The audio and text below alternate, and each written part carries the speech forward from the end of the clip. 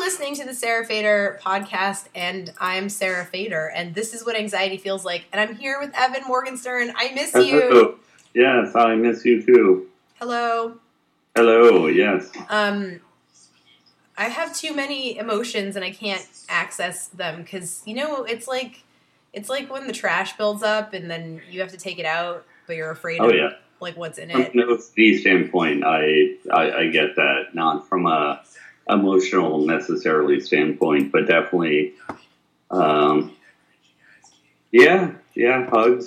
Well, thank you. Hugs back. I mean, but you might get that with OCD. You know, when like the intrusive thoughts get so powerful and so intense, and you're like, I don't even know like which one to think about because there's so many of them. It's just so physically exhausting that it's like, okay, this is consuming so much of my life.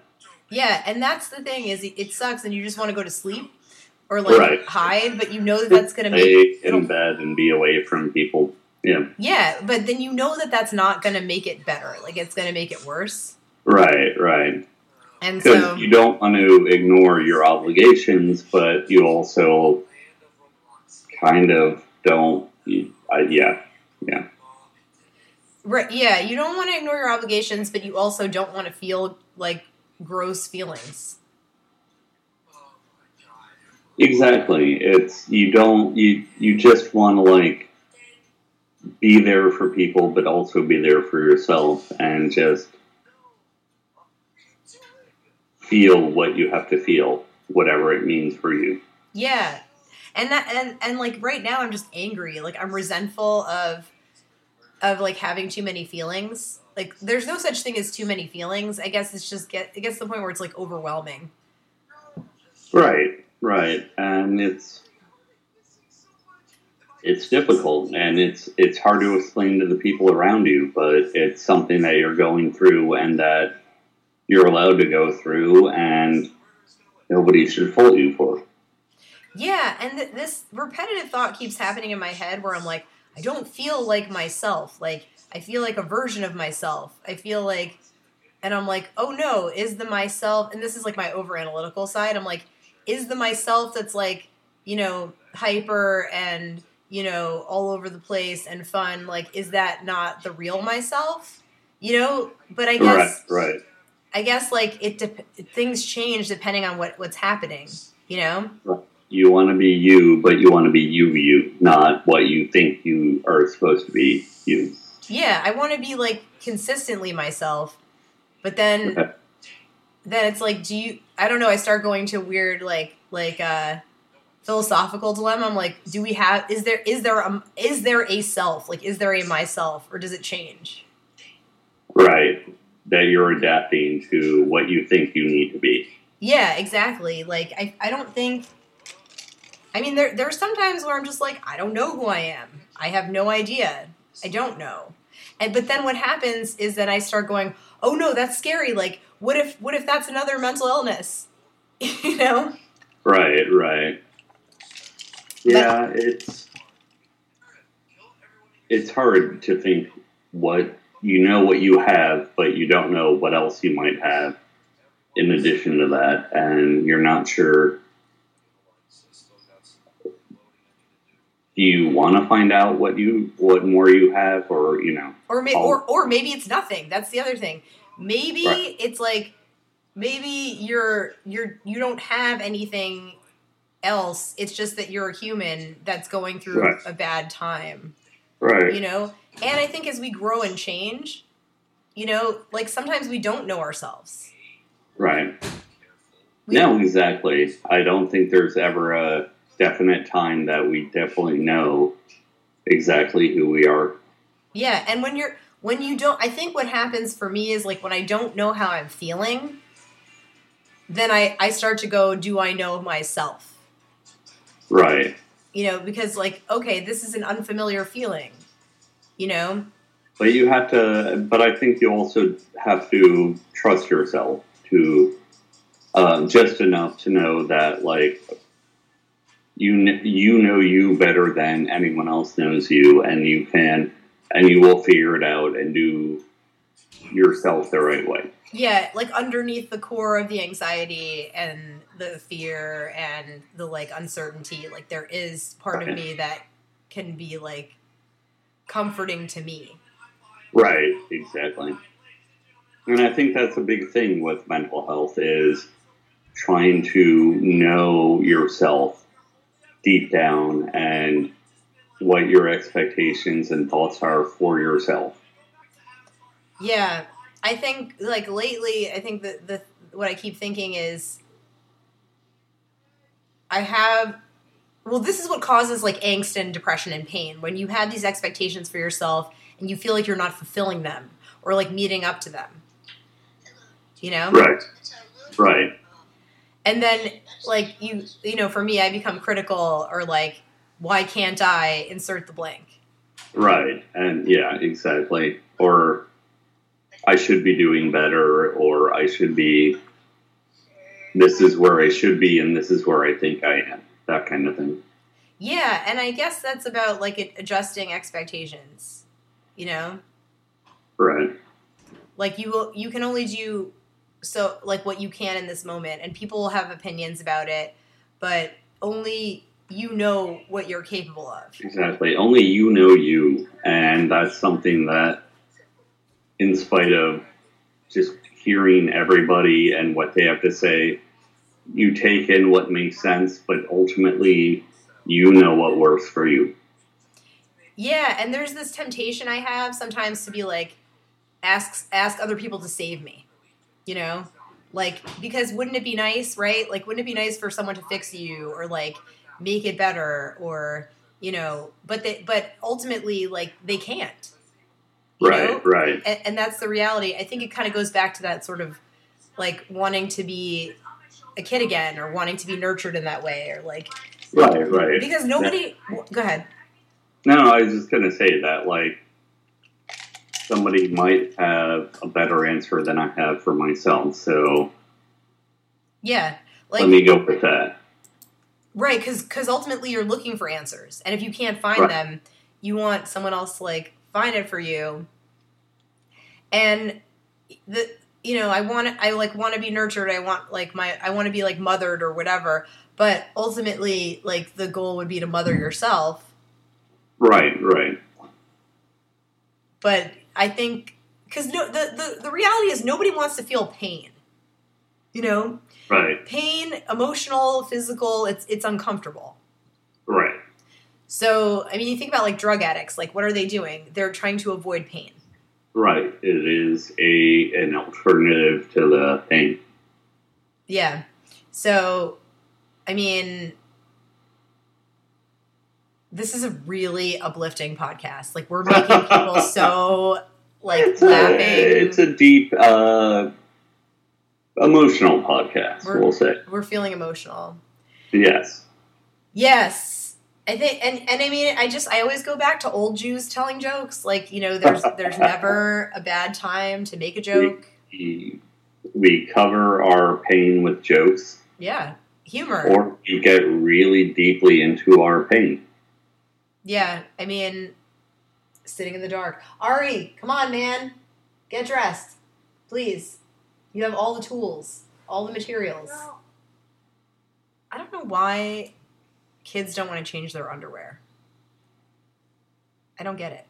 I don't know. I can say that I don't remember that, but I remember you just want to do, you just want to do other things. Changing underwear is a big thing, It's complicated. Yeah. Let's just be real. And, right. I mean, like, I can think back to, like, when they were babies, like, they're just too busy. They're too busy finding things, destroying, ripping up paper, building blocks, like, whatever it is, Being young people. Yeah. I mean, so I rear-ended an old lady the other day. And I was like, I'm sorry, like, I'm crying, right? And I told her about my physical circumstance at the moment. And she was like, you're a little tramp. Oh. Oh, I was like, that's not okay. Just that you're acknowledging it and that's her response. Are you kidding? That's shitty. Yeah, and I'm like, you're old. Like, not to be like ageist, but no, that's you're an elderly woman. I feel confused. Yeah, it was like really crazy and stressful, and I called the police, and I was like, she called me a tramp, and I'm on the phone with the cops. I'm like, I'm like, this lady who's sitting in her car, and I'm like reading the license plate on to the police. No, good for you. You know, you should. Yeah. Because who knows, right? And thank you. Like, exactly. Who knows what she's capable of? You know.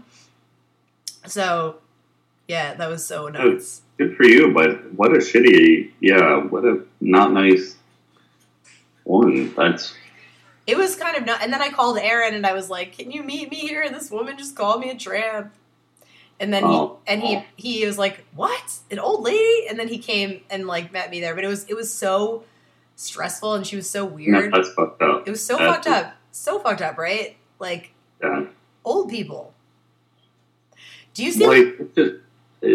It's up to her to just sort of deal with the situation, or just shut up. Like. She doesn't need to... No, she doesn't. Like, make nasty, judgy comments. Yeah, I mean, so weird. And I was just so out of it, and, like, I was so out of it and emotional that I didn't have the energy to fight with this person.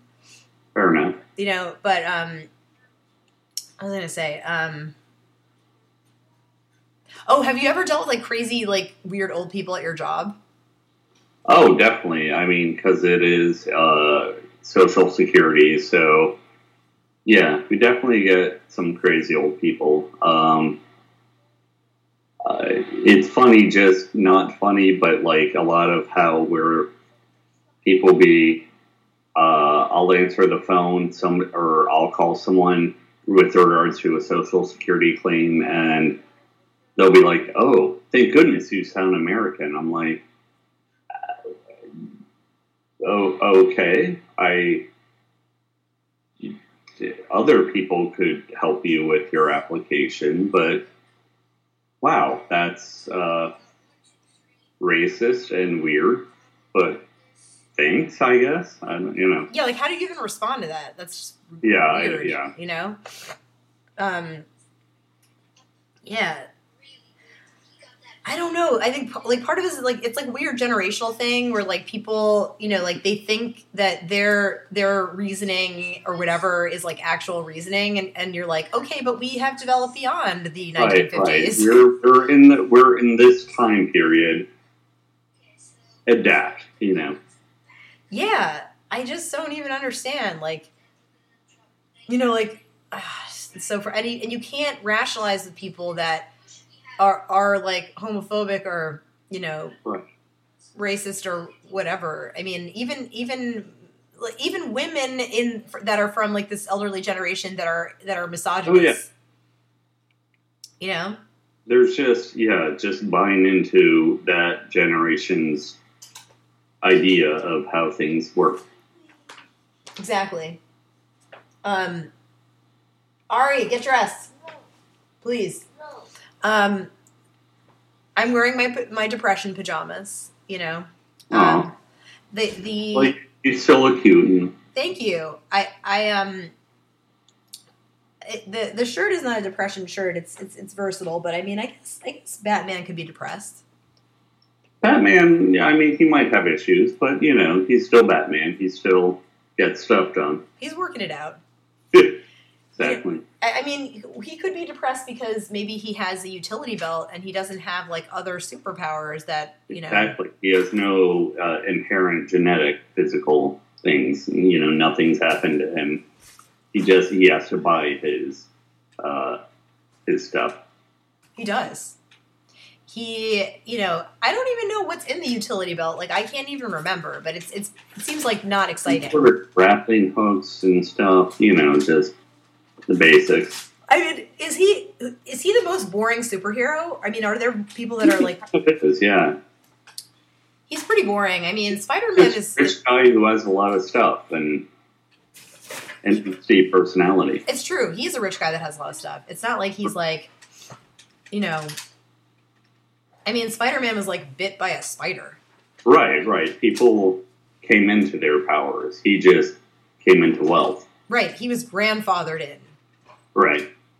Yeah, and that's actually a really good point. I didn't even think about that. Like you made a really good point, Evan. Like he's a spoiled rich dude. He's a 1%er. That's it. He is a 1%er. He does not pay a lot of taxes. Exactly. Somehow. While being rich, he avoids it. He knows how to make it, cheat the system. I bet that he also somehow works for Big Pharma. With all, the chemicals that are involved, I'm sure he does. He does. I mean, or he's got some stockholder situation, Faces his whatever depression he's got all the drugs, all the tools, all the everything. He's got drawers worth of pharmaceuticals. I think, I mean, it's sad that rich people get to be superheroes. I feel like that doesn't go together. I feel like that is the sad moral of Batman is that, you got to be rich to be able to fight crime. But why? That's the thing. Why does wealth make you able to fight crime better than And if you're willing to even do it at that point, you're not doing it for the money. Let's just right. So does that so I guess he is a good person because if he's rich, but he could choose to just not do anything. I think we need to. If anyone out there is wealthy and fights crime, let us know how and why you do it. Yeah. Also, we are sponsored by Ravishly.com. Amazing site and amazing writing. Yes, everyone should read it. They have lots of feminist articles, body image articles. We talk about cats, dogs, humor. Just amazing. You want to hear it's so amazing. Absolutely. You should read all of their stuff. I've written for them about they talk about mental health issues. The editor-in-chief, Joan Edelman, has bipolar disorder. I've written about anxiety, and I'm about to publish something about being misdiagnosed with bipolar. Oh, yeah. Oh, so, great. Can't wait to read it. Yeah, thank you. And Erin Carr does a column called Ask Erin on Ravishly, and where you can ask her anything that you want, and she gives great advice. So it's Ravishly, RAVISHLY.com. Check them out. Proud sponsor. Definitely. Wonderful site. We love them. Love it. Yes. And also, I don't know. Everyone should just drink more water. They really should. Just hydrate and drink water and be healthy. I felt better than I ever have before since I've started drinking a minimum of 3 liters of water a day. Hard to do. I pee a lot, but a lot of water. I'd imagine that you do pee a lot. I wake up with dry mouth because of the medicines that I take. That will also do that, yes. And this sounds so lame, but I cannot wait to see my psychiatrist on Monday. This is how you know that you have no life. You're sometimes, because I feel like so often we go to our therapists and psychiatrists and we don't have a lot going in there to say that when you do have something big to say, it feels really good. It does. It's like you know what? It's like when you really, really need to go to the bathroom and you go and you're just I feel so much better. Got it right out there. Yeah, just it's more like when you're constipated and you're waiting for that to happen and you're like, that was amazing. That was a relief. No, I hear you.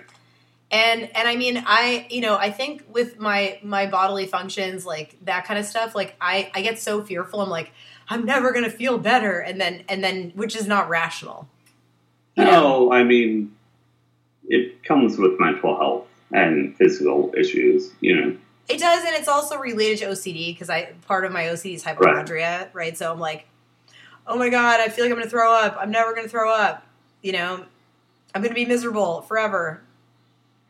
Yeah. And do you ever feel like I get this sometimes with OCD and like the intrusive thoughts? Do you ever feel like you're, if you do communicate them to people, like that people think you're being negative? Yes. Oh, definitely. Definitely. That's why it's hard to communicate it.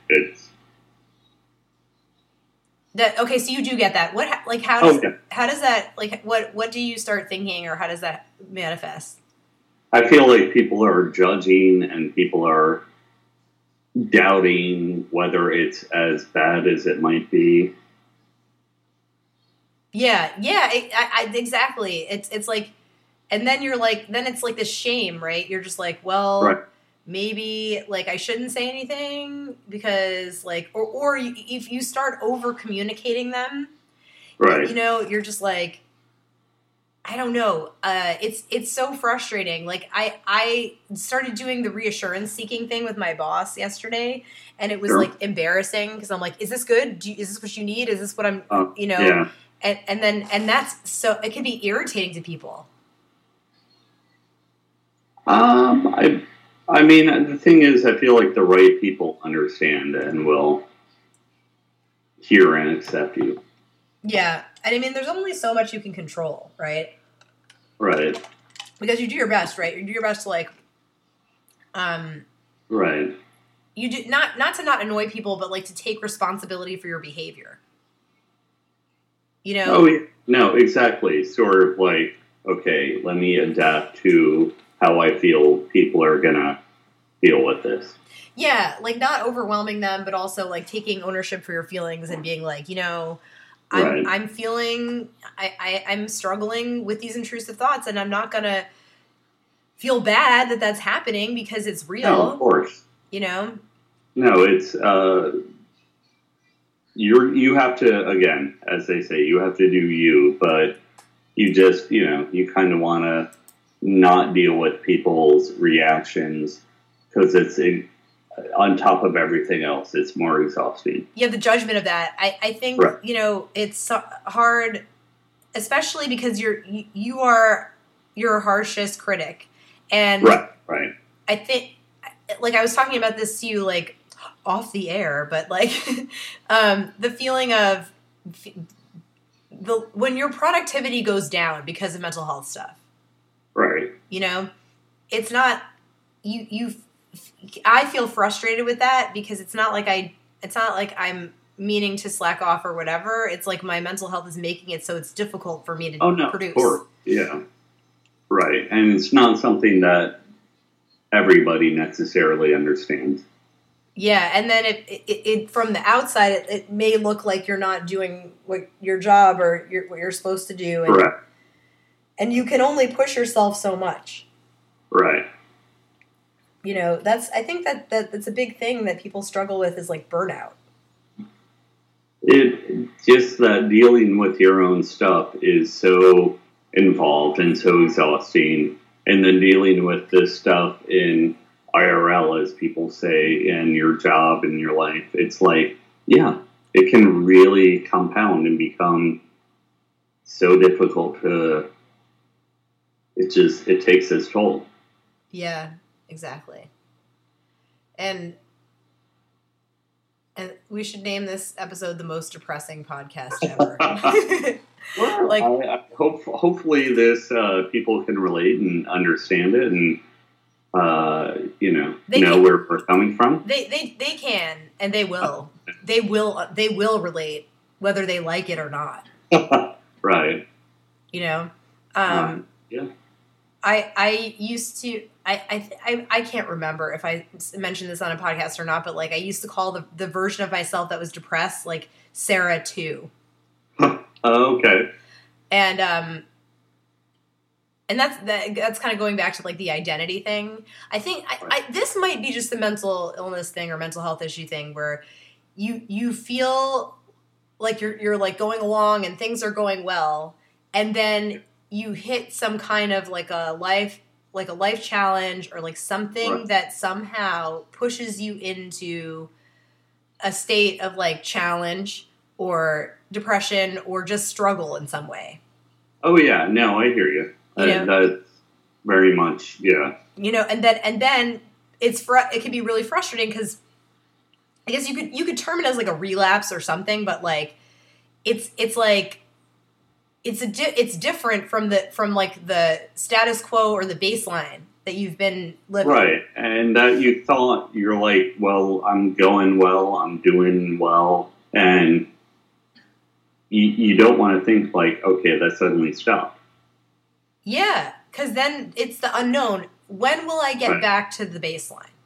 Right. Like you know through historical experience that you do. Right. Oh, but it's hard in that moment. Yeah, and like that's kind of what I'm dealing with now is like wearing depression pajamas, feeling like when we separate from this connection that we're having, this deep connection, that I will just go lie down again. No, and I'm here for you, and hugs, and you have a support network. We will help you get through it. I love you. I'm so excited that that you might come out here. That'll be fun. Yeah, and again, I don't want to guarantee anything because I said it, and I'm like, I got to look at my funds and all that stuff. But just I'd love to see you in person. It's been too long. I know. Seriously, I got to come back there too. I should. We have the extra room. You guys should come out here. We should definitely visit. What was I going to say? So, but how has your OCD been like manageable lately, or like? It's gotten a little weird just because of all the the foot problem and the heart thing and stuff like that. But and now Nicole's sick, and I want to care for her, but it's just always worrying about stuff. But it's manageable in that I can get through. It's just exhausting. It's always very tiring. Yeah, that's the thing about it. It's like your brain is so tired. Because even just the emotional thinking about the things make it tired. Yeah, I think that's like the most exhausting part of it. Right. Is that like feeling of like having to navigate those thoughts, right? Having to be like, right. Are you? I know you have like germ stuff. Like, are you fearful of getting sick from Nicole? I mean, I can't lie. Of course, I am, but I also want to be there for her, and it's kind of the challenge of trying to think of. I want to be there for her, and I also don't want to get sick, but I also, trying to think of like what's the worst that can happen, but also, I've already missed a lot of work because of the foot and the heart thing, and it's just trying to rationalize all of it. Yeah. Yeah, I get it. What was I going to say? We should end this on the most depressing note possible. It's like, what can we say that's like, just like stay in your dirty clothes and don't take a shower and ever, deal with your shit as within yourself, and who knows, hope for the best. I say, I hate when people are like self-care, Yeah. But, I think it's like you do what you can, Well, it's kind of like self-care is just sort of don't push anything, just try to just do whatever feels right for you in the moment. Yeah.